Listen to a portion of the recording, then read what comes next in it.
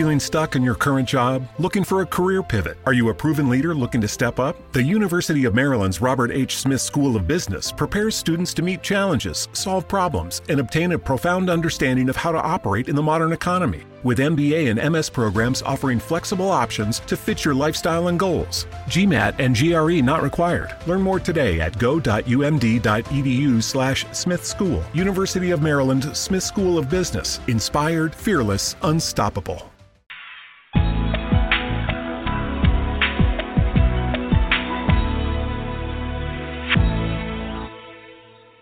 Well, Brad Parks is a critically acclaimed and award-winning author of Say Nothing and a whole bunch of other books, too.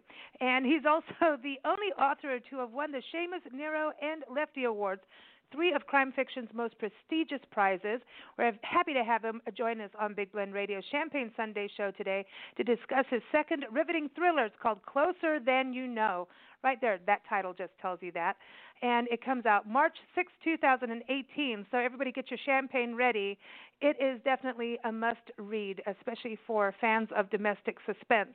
And I didn't even know there was such a category as domestic suspense, but there is. And once you start reading it, you're like, dude, that really is closer than you know and too close for home sometimes. So I know. Welcome, Brad. How are you? Hey, Lisa. Hey, Nancy. How are you guys? We're good. We're doing good. We're excited to have you on the show. As we were saying earlier, you're one of those authors that make us stay awake really into the wee hours of the morning, and then you start looking at everybody you know and start thinking, so what haven't they told us? So in other words, not only am I causing sleep deprivation, I'm causing paranoia. Yeah, I like that. Actually, That's I'm cool. going to take that. Okay, good. You know, this is really interesting to me before we get to the book, your journey as an author. And the reality about why we're staying up late reading your book is, number one, it's excellent stories, and it keeps you on the edge of your seat. And also, it's like, damn, dude, when you're reading this, But things flow really fast, and you're right in it when you're reading. Does it come from your background of being in the news world and writing in newspapers? Well, I think absolutely. I was a newspaper reporter for 20 years before I turned to this novel writing thing, and this may get a little too scatological here at the top of the show, but I think you guys can handle this. For many years, I had a toilet next to the computer that I wrote on. And the reason for this is a little gross, admittedly, but in an old-fashioned newspaper, you start with the part of the story that's on the cover, and then you got to go to the jump to read the next of it. And I was a sports writer. Most of the time, it's people kind of reading when they're doing other things, if you know what I mean. And it's a little bit difficult to get them to actually want to turn to the jump. And so my goal was always, can I get them to turn to the jump? Can I hook them in that first 200 words or so? And that's really still what I try to do as a fiction author. I'm trying to hook you right away as fast as possible and suck you into the story as much as I can. Well, you do a really good job. I know. Now, Closer Than You Know, it's not tied into your other books, right? No, it is a standalone. Okay, but now I need to go back. I need to go start reading backwards, which I'm good at. So you're going to read the Hebrew edition is what you're saying. Okay, good luck with that. Why not? Well, I know your books are published in other countries. Isn't that what happened with Say Nothing, that ended up in different countries? Yeah, it got translated into 12 languages, which is really impressive because I had English teachers as a kid who would tell you I couldn't even write in English. So it's been really heartening to see what's happened. Well, that's interesting. So, I mean, when you were in school because didn't you start at a very young age, 14? Yeah. And then did what you were learning and writing for newspapers at that time, what were your teachers saying versus what you were actually getting paid to do? Well, so I might have been that kid in the back of the class who wasn't necessarily paying all that careful attention, Lisa. When you mentioned earlier that it is both National Grammar Day and National Pound Cake Day, I am personally going to celebrate National Pound Cake Day. I'm because with you. The grammar thing in me, we weren't always seeing eye to eye when in the 8th grade when they're diagramming sentences. I was probably the kid staring out the window dreaming up of, some story that was only in my head and had nothing to do with what the teacher was doing at the blackboard. But no, I started writing. Really the thing that hooked me on writing was not the writing itself. It was actually being read. that I realized I enjoyed, because I was covering sports for my little local hometown paper, and I would write some dreadful story. I mean, no, I was not a good writer starting out. So, I would be covering girls basketball, and I would say something like, the Darien High School girls basketball team were like guppies coming into a shark tank when they played the Ridgefield Tigers on Friday night, or something like that. I mean, really high-level award-winning stuff.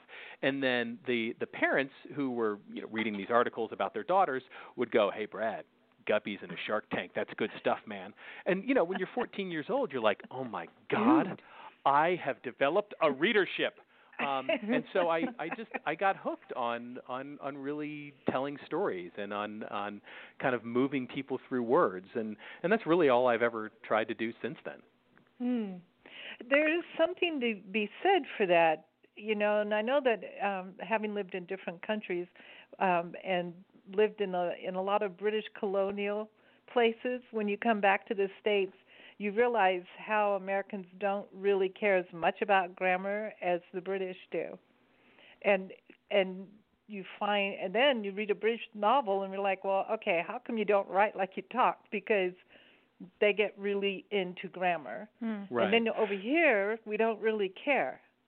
Well, I always think that, write a book the way you tell a story around a campfire. And you're probably not going to get all that concerned about exactly how you're wording things. I mean, I think there's, some of the great storytelling traditions out there are oral traditions, and there's a reason for that. Everybody loves to be around the campfire and hear a story. So I think that's always kind of been my organizing principle, and therefore you'll notice my sentences are not going to be too overly complex.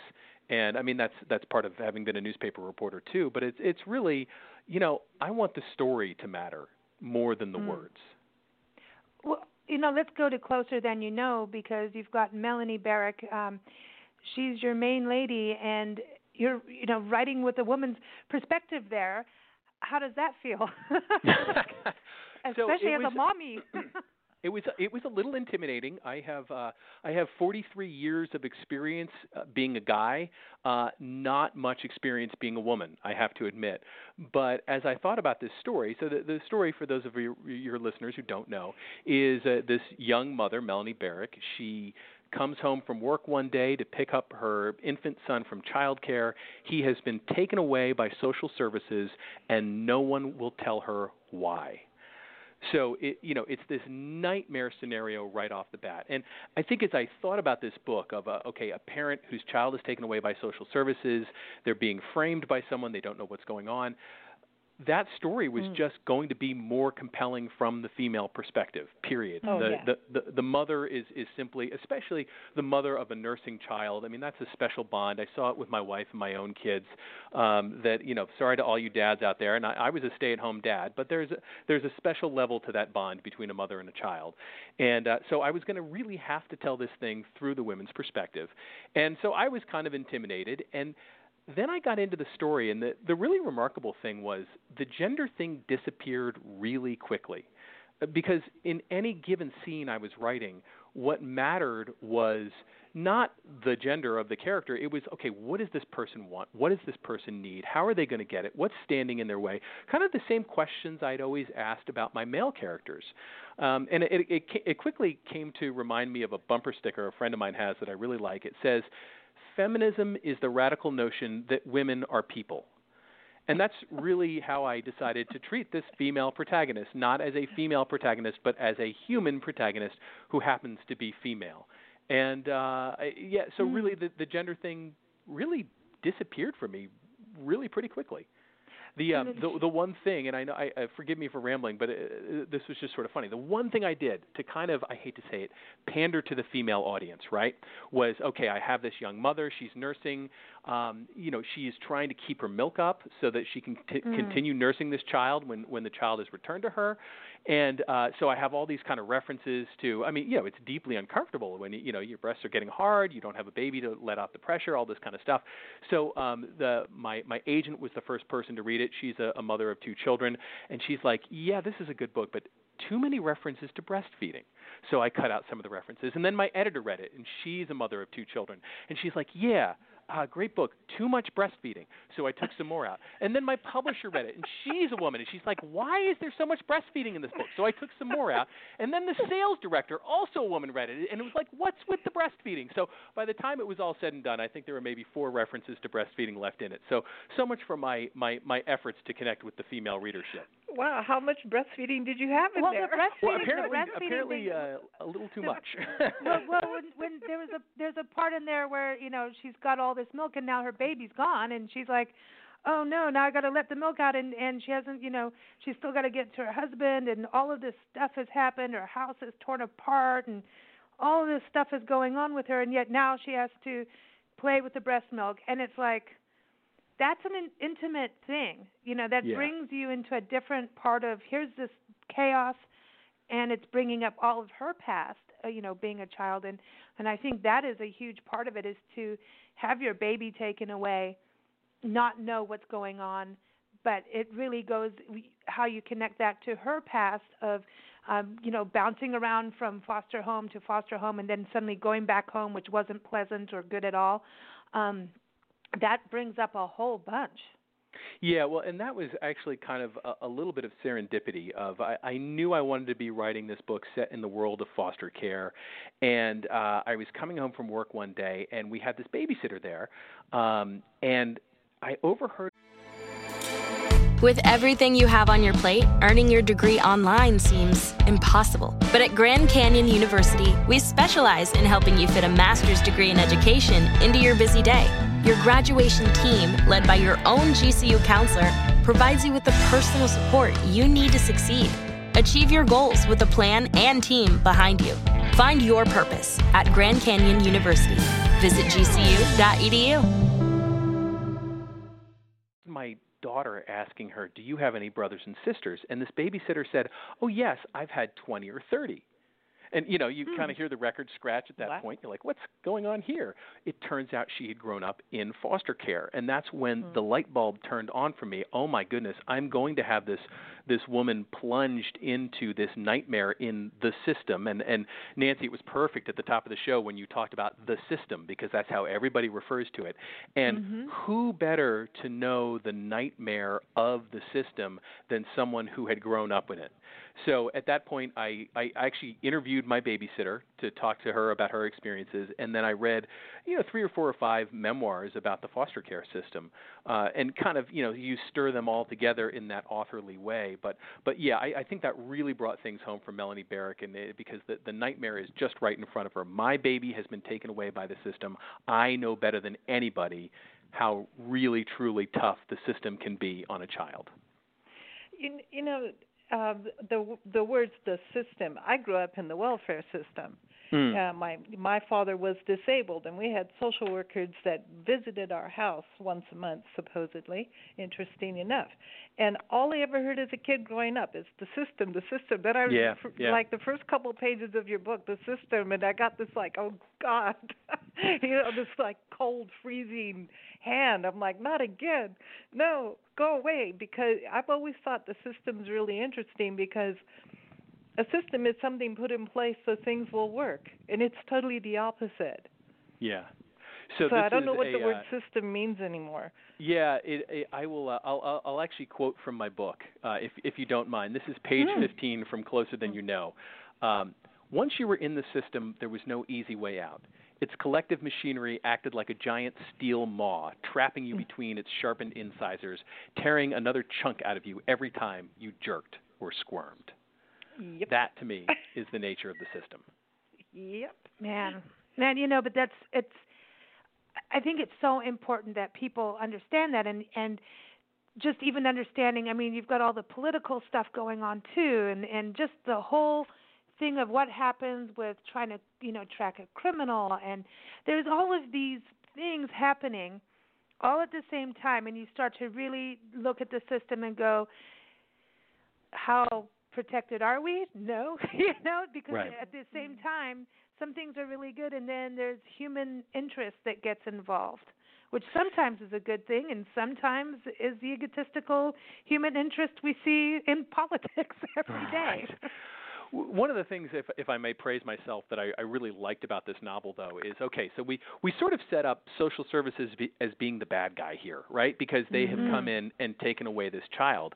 And yet, you can read this novel from a completely different perspective, and that is, and I talked to social workers for research of the book, and I would hope, and I think, a social worker will read this novel, and everything that happens, they would say, yes, that is what I have to do, because this book is told from the perspective of the mother, but the social worker is concerned about the child.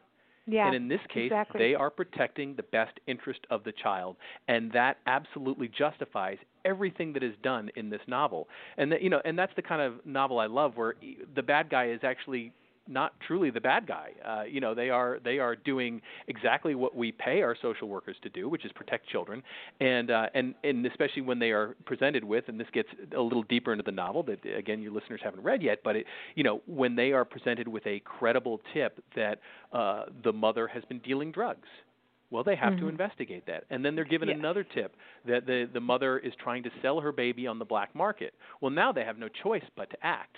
And that's what sets the system into motion in this book. And so, again, any social worker will read this and go, yep, that's exactly what you have to do. And, and I that's get and it's the hard part for everybody. Right, but there's a loss of humanity sometimes, I think, because every social worker is different and handles things in a different way, even though they have to do exactly the same thing. Some are the type who will just walk in, pull the kid, and not care if the kid screams. Others will be a little gentler. Some care what the parents are going through. Some don't. I know from so many visit of social workers that you had your favorite ones. And then you had like, oh no, not that one. Because, oh no. Yeah, there's a line in this book from Melanie Barrick about how she had a 5-second test for social workers, and that she could generally tell within 5 seconds whether the social worker was one of the good ones or was one of the ones just there to punch the clock. And she has a line in there about how one of the social workers she bumped across fails the 5-second test after 2 seconds. Yeah, well, we used to watch them get out of their car. Oh, yeah. We'd go upstairs, watch them get out of the car, and we knew by the way they got out of the car and slammed the door. Right. We're like, uh-oh. Yeah. Yeah. But, look, that is again, to bring that I do have some sympathy for the folks on the other side, that is a tough job, man. I mean, you are overworked, you are underpaid, you have a very limited set of circumstances and of things that you can actually do for a child. And by the way, there's a judge behind you the whole time, and there's the rest of the social service system behind you, kind of looking over your shoulder and ready to second guess everything you do. And if God forbid it is that 1 in 1,000, 1 in 100,000 case where there really is some nightmare scenario going on, you have to act. I mean, and you will, you're more likely to lose your job for not acting than you are for acting. And that's every social worker knows that. So, they're in a tough spot too. Yeah, but there's a downward spiral that can happen when you're locked in the system. Right, And it's really hard to get out. And and you got that in the book really, really well. And that's to me, social workers need way more help than they get, and they also need way more training. Than what they probably get. Well, and there's a lot of situations that present themselves that, frankly, you couldn't train a human being for. That we really rely on them making judgment calls. And this is, again, where I do have a great deal of sympathy for the social worker is, when a judge in a courtroom has to make a decision, they have time to ponder it. They have time to look at precedents. They have time to research. Man, a social worker is making those kind of judgments snap, bang, 5 seconds. You've got to make that call. And, man, they are not easy calls to make. And so I do have, for as much as I make the social worker the bad guy in large parts of this novel, I do have a great deal of sympathy for them. It's really not the social worker, it's the system. Right. It goes back to the system. Well, I think it's also a very dangerous career. It is. It's dangerous for everybody. It's just like, domestic violence and those cases that, the police have to go to, or anybody around it. Anything can happen at any time. And I think that's what's so, volatile about these kinds of stories you're reading, and it's very and the fact is it's very real and very true. You know, there's a case right now out in 29 Palms, California, near Joshua Tree National Park. You saw that, right? And, sure. And everybody, it blew up everywhere that, you know, these kids were, you know, like the underground kids and being held. And as soon as I was reading your book, I'm like, dude. But they were turned out that the parents were, you know, poor. And I mean, it's cold out there at night. I know about high desert winters. They are freezing cold. And these kids are out there in the middle of the desert, and I know about in the summer. I know about the bugs and the snakes. It's mean, but at the same time, this is a predicament that families are in these days. You know, we've done so many shows on homelessness, and at one point, the average age of a homeless person in this country, and it's not just, you know, everyone thinking, oh, so and so is an alcoholic or a drug addict, or come back from war. Is 9 years old. And it's scary. And then because of the system, maybe they're out in that kind of thing, like what's going on in the desert, or they've luckily found them, or they run from the system. The kids totally flat out bail. And I don't blame them. and that is why Melanie Barrett, the protagonist of Closer Than You Know, is abandoned by her parents when she was 9 years old. Just boom. That's got to be heartbreaking too. I mean, there's just so much. And how do you move forward with that? Right. And that's another theme in your book too. And I think that's great about Melanie was she was like, okay, all this, you know, negative stuff, hurtful stuff happened in my life. Now I'm making a difference, and her child was her world. I mean, wanting her home, and, you know, I want this stability. That was such a huge deal for her.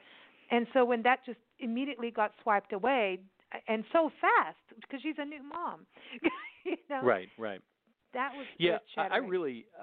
I think I connect more emotionally with Melanie Barrett than any protagonist I've ever written.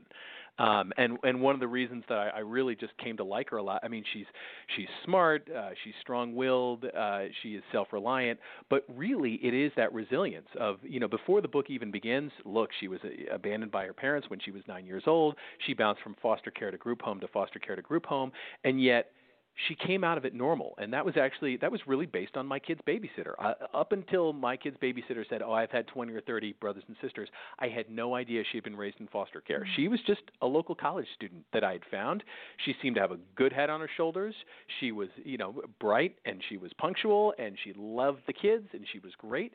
And so, like, I had no idea of her backstory, and anybody meeting Melanie Barrett would feel the same way. Like, she is this young woman with her life completely together, despite all of these things that have happened to her. So, and I did. I don't know if it makes me.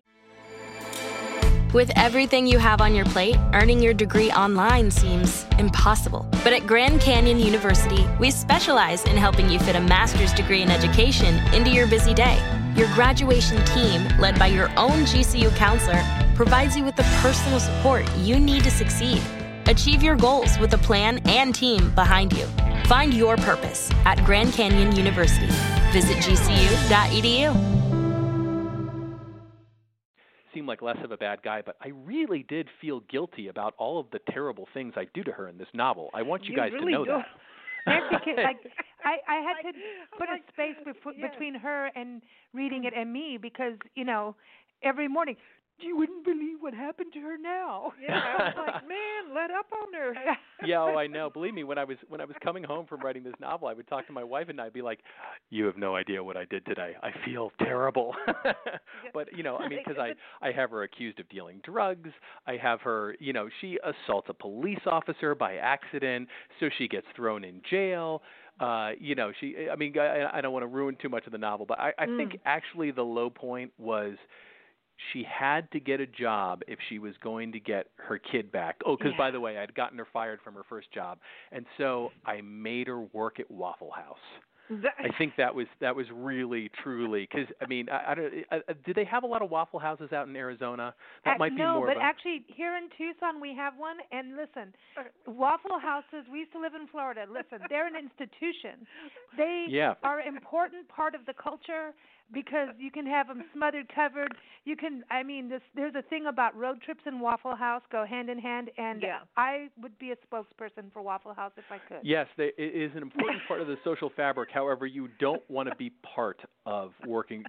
Those poor people get paid $2.13 an hour, and that scattered, smothered, and covered that is giving you 1,000 calories to be able to go on and rock on with your day is costing you $5. So you're probably leaving about $1.50 tip if the waitress is lucky. So that's some tough work right there, working at a Waffle House. Well, and then it's so funny, especially all the people at 2 a.m. that have been partying all night. But this is exactly why the system doesn't work. Is because the judge will tell you to do something that is really not that possible. Right. Like we're going to throw you in jail and we'll let you out if you get a job. Oh, thanks, because now I have a record. And seriously. But these are things that happen. That's what I think is right. so cool about your book. I mean, this stuff is reality. And, I know people, I know Nancy and I can tell some crazy stories, and people look at us, and then, we meet people like that too, and people don't believe you because it's things, I mean, it's unbelievable, but these stories happen all the time, and it's in our backyards everywhere. It's the same thing as human trafficking is happening in regular America's suburbia. It's happening, and in schools, it's happening all over, these kinds of crazy things, and it's hard to believe, but it's really true. I wanted to ask, I know that probably a gazillion people ask you this, but ever see this being like a series, like a mini series on TV or some kind of movie, because it just moves so much like it could be? So, do you have any friends at any major studios who would like to make an offer for the rights? Because I have a phone number I can give them. We've had some. You never know. So it's a funny thing with writing books. The first time you get a studio calling you, you get so excited, right? Oh my goodness! It's Miramax wants my book, and you start dreaming of Tom Hanks and Julia Roberts playing the lead, and then the reality is there's some 22-year-old intern who's going to take your book that you slaved on for a year, poured your sweat, blood, and tears into, and they're going to turn it into a 2-page treatment that will then not get read by anyone, and it ends there pretty much. So I actually, yes, I would love it if it got turned into a movie, but that's really not what I'm thinking about most of the time. Like I really am just worried about the book and worried about giving you the best reading experience you can have, because that's the thing I can control. The movie thing, you can't control at all. Tess Gerritsen has a great line. She says, having your book made by Hollywood is like sending your child to a daycare center run by Jeffrey Dahmer. And I guess I always just keep that in mind. And then you come home and you can't get your kid out because it's been taken away because something happened. Yeah, so they turn your book into a sitcom called The System. Yeah. Right, exactly. That's okay. So you talk about, you've got these characters and everything, and Julia Roberts and everything. When you're writing, are you picturing these characters? Do you, I know you're talking about the babysitter, but and that could be a whole story in itself. Oh boy, could that be a story? But do you know, like, do you look at people and go, I want Melanie to look like this, or you know what I mean?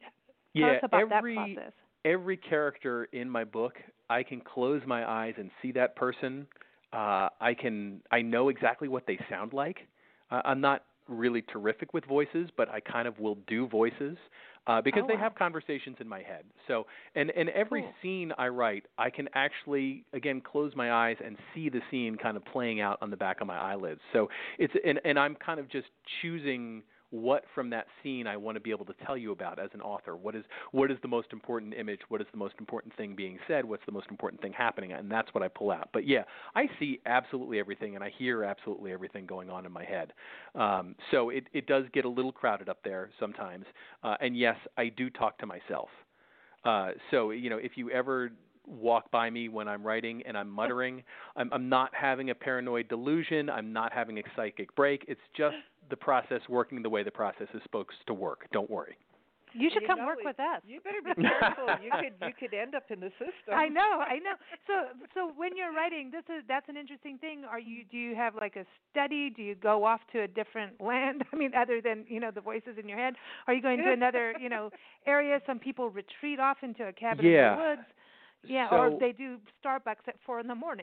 So speaking of Waffle House, I'm not that far off. I actually write at a Hardee's restaurant. No Do you guys way. know what a Hardee's is? Yeah. I think out on your coast it's more Carl's Jr., but it's the same Yeah. idea. So it's a fast food restaurant that, and this is the key thing. One, it has free refills on Coke Zero, which is my bubbly of choice, especially in the morning. And two, it has no wireless internet. So I am completely and totally away from email, from social media, from YouTube, from all of it. When I am at Hardee's, all I am doing is writing. So Hardee's has become my little writing sanctuary. Are you writing longhand, or are you using? No, I have a laptop. Yeah. Again, okay. but it's a laptop that is not connected to the internet. Yeah. And by the way, my phone is a circa 2007 flip phone. So I do not have the internet in my pocket. These are the things I do for you, the reader, because otherwise it would take me 6 years to write a book because I would be scurrying off to YouTube and looking at shark videos like everyone else. But no, when I'm at Hardee's, all I'm doing is writing. Okay, and now are you watching people while you're there? Because to me that's the thing, is to watch how people move. There's mannerisms, and then if you start to know, the wait staff, then you start to know their mannerisms. And right. Well, so to a certain extent, I mean, sometimes I'm just completely in the scene I'm writing, and the world that's going on around me does not exist at all. And then there are times when I'm looking up. Melanie Barrick, who is the protagonist of Closer Than You Know, is actually named after the breakfast shift manager at the Hardee's where I write. Nothing else about Melanie Barrick translates to my Melanie Barrick, but I just like the name. Or there's a character in this book, Mr. Honeywell, the Melanie Barrick's attorney, who is this guy with, kind of the sad sack guy with big bulging eyes and bags under his eyes and kind of sloppy clothes. He is based on a guy I see come into Hardee's every single morning. All I have done is taken the physical version of him and then completely filled him with this own fictional fantasy life that I have given him. But yeah, it was just, Melanie needed a lawyer, and I look up one day and there's this sad sack guy, and I said, that looks like a ham and egg lawyer to me. So I, describe him exactly as I see him. That is probably most of the time I am not looking at Hardee's for the inspiration for my characters, but every now and then it works out that way. Hey, it's good to have people around. I think it's just they're people watching. I just love that's a hoot. Yeah, people watching is cool. I mean, it just is. It's well, and one of the hard things for me about this gig is I'm kind of an extrovert, and so being forced to be by myself to write a novel is the hard part for me. I know a lot of novelists are introverts, of course, and so all they want is to be left alone to write their novel. I like having people around. I like having people to banter with, and I just kind of enjoy. Maybe it's because I wrote in a newsroom for a lot of years, and a newsroom is a bustling, happening place. I just like having that little buzz of background noise, and I like having people around. Yeah, some of us are. Yeah, we're all a little different. It's like I can listen to music and other people can't, and music balances me. And otherwise, I'll dilly dally and daydream everywhere. Right. But I have to zone in. So you need that little ruckus in the background. I have to tell you that a friend's sending us really interesting gifts from your conversation with us: toilets and books. Mona Lisa breastfeeding. I mean, this is an interesting conversation when I'm getting gifts like this. I just have to share that this is good. Well, and this is of course why the internet was invented, so that we can at our fingertips have pictures of Mona Lisa breastfeeding. That is absolutely exactly right next to or sitting on a toilet. And that's why you need to unplug at Hardee's, everybody. That's it. That's the new motto for Hardee's: unplug and have your Coke. But, we are in the midst of this culture thing with cell phones, because people die. Something happened in our neighborhood the other night where, I think the police eventually had to show up, and it had to do with somebody taking somebody else's cell phone. And you would have thought they were being murdered. Seriously. Yeah. And then you realize people put everything about themselves and everybody they know on their cell phone. This little box. And it's an emergency when you lose your cell phone. It's not an emergency when you lose your telephone that's connected to a landline. Yeah. But it's like you put yourself into your cell phone, and now you have to protect it. Right. Right. Wow. Wow. And it certainly made a crime fiction writer's life more difficult because there's so many times where we're like, okay, I can't have this character be able to have a cell phone right now because she would just call the cops and the scene would be over with really fast. So how am I going to separate her from her cell phone in a way that seems genuine? Oh, yeah. It's always a problem. I want to ask, okay, as a writer, because we have this whole movement to get people to take a walk, and just for health, to actually breathe, to spy on your neighbors. Yeah, you can take your phone to photograph something so we all know about it. Creativity, mindfulness, the whole thing. But now, if you could take a 1-hour walk with anybody, alive or passed on, as a writer, if you want to tap on someone's brain, or you want to actually go, okay, I want to make notes of how you talk or whatever it is for your next book, who would it be, and where would you take that walk? And they can be alive or dead, right? Yeah, or fictional. Okay, so I'm gonna take a walk with Harper Lee. Ah, nice. To Kill a Mockingbird is, to me, the greatest crime thriller of all time. And I would just love to walk with her and talk about her process, and also ask her, and I know I'm a big fan, so I know her friends called her Nell. Nell, why didn't you write another one? Oh my God, I feel like we were robbed of about 15 or 20 great novels that she could have written us, because there were more stories to be told from Monroeville for sure. And I would love to be able to take a walk with her for sure.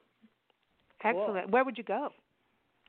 Oh, hopefully, around her town in Alabama, or to Hardee's. There are a lot of Hardee's. We're in the southeast of America here, so maybe, could I? Well, she was of course, known as being a very down to earth woman. So yeah, maybe I'd just take her to Hardee's. Yeah, Hardee's, and you could go walk through the drive-through. I know people like Nancy who've done that. I did once. Walk right through the drive-through and order your food. It was really fun. No, we'd want to do it at the counter. I'd want to be able to sit down with her and talk with her as long as she would have me. There you go. But there is something about walking through a drive-through that really freaks everybody out. I know, and don't go through a drive-through dressed as a clown. No, That's another can't do that either. Yes, but it's fun. Especially a bank. No, you can't do. Can't do it. So, what is your champagne toast? What are you happy about? So, as you know, my book, Closer Than You Know, comes out on Tuesday. And I'm really excited because, this is a book I've been working on for a long time, of course. It's been through my drafting process, a couple of different edits, the copy edits, all these things. And finally, it is getting to the most exciting part. It is in the hands of the readers. It is exciting. Cool. My Champagne Sunday toast is to readers. I love them. We were talking off air before the show about how a good book really needs a good reader, and I have been so blessed over the 8 books I've been doing this to have some wonderful, wonderful readers, and I'm just so thankful to them. Largely because without my readers, I would just be a guy muttering to himself in a Hardee's.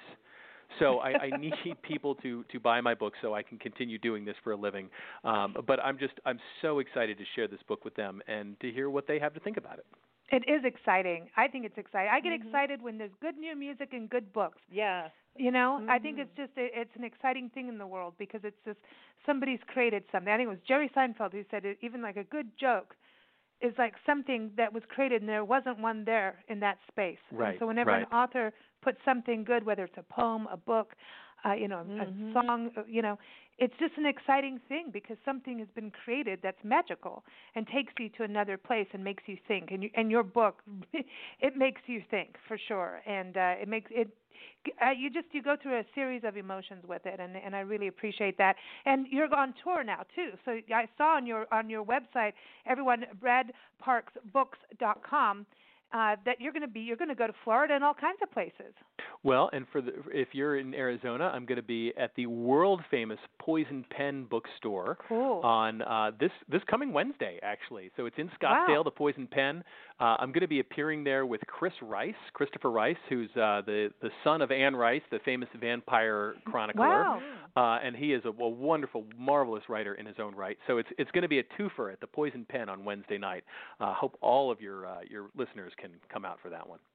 I have a question from a listener who wants to know, did you read Harper Lee's Go Set a Watchman? I did read Harper Lee's Go Set a Watchman, and I think that's probably the biggest reason I wish she had written more books, because I saw how much she improved from that book to Kill a Mockingbird, and what a quantum leap she made. And I bet she would have kept getting better and better and better as she gained more confidence as a writer. So yes, Go Set a Watchman was interesting because the first 3-4 chapters of it, and they're very long, by the way, read like a really poorly written romance novel where there's no sex. And then you get these like few charming passages of the character, who is at this point a grown woman, reminiscing about her childhood. And obviously some very smart editor in New York said, hey, the stuff where she's reminiscing, do the book based on that, not the rest of this bad romance stuff.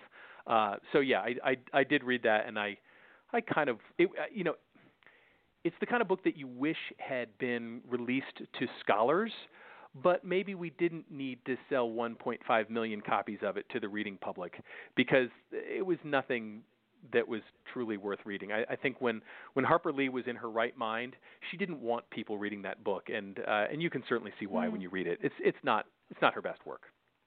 Aw. Well, I think it's sad, though, when, I think the whole process to even get published is such a, I mean, that's the hard thing. You can write something, and then you have to go through the publishing, and that can take time off from the writing, right? To actually. Oh, absolutely. Oh, sure.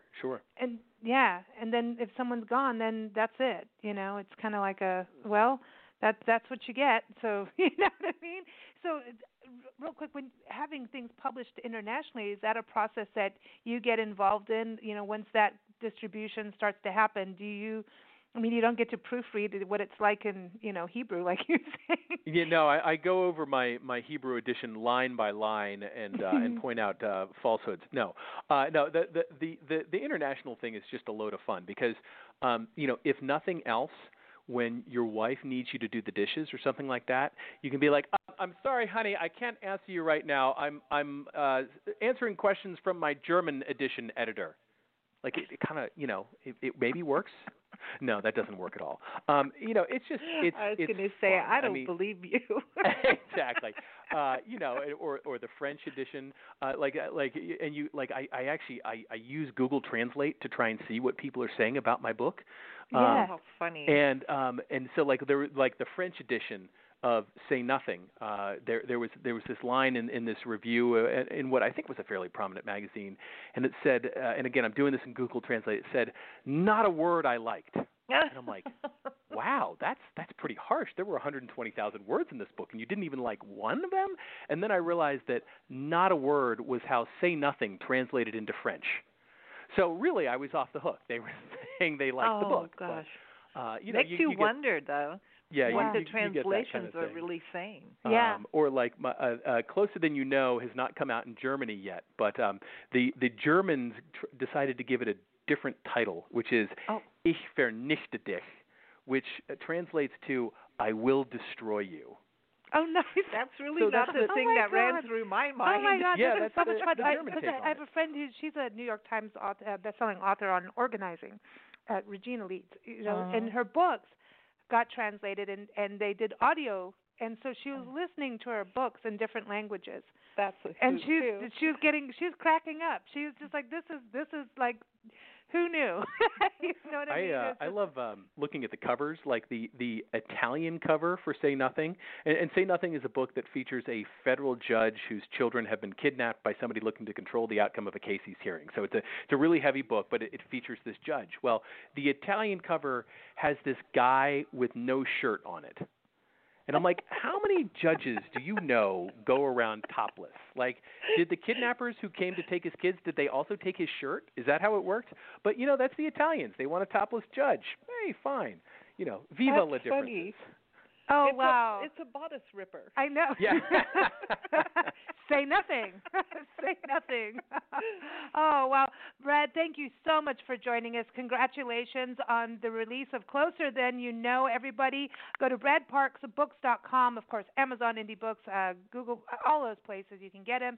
Also, go look on his website and see where he may be coming to a city near you or a Hardee's near you. You never know. So thank you so much for joining us, and do keep us posted on the next one. Absolutely, we do. Lisa and Nancy, thanks so much for having me on. Toast to you. Thanks. All right, have a great day. You too. Awesome stuff.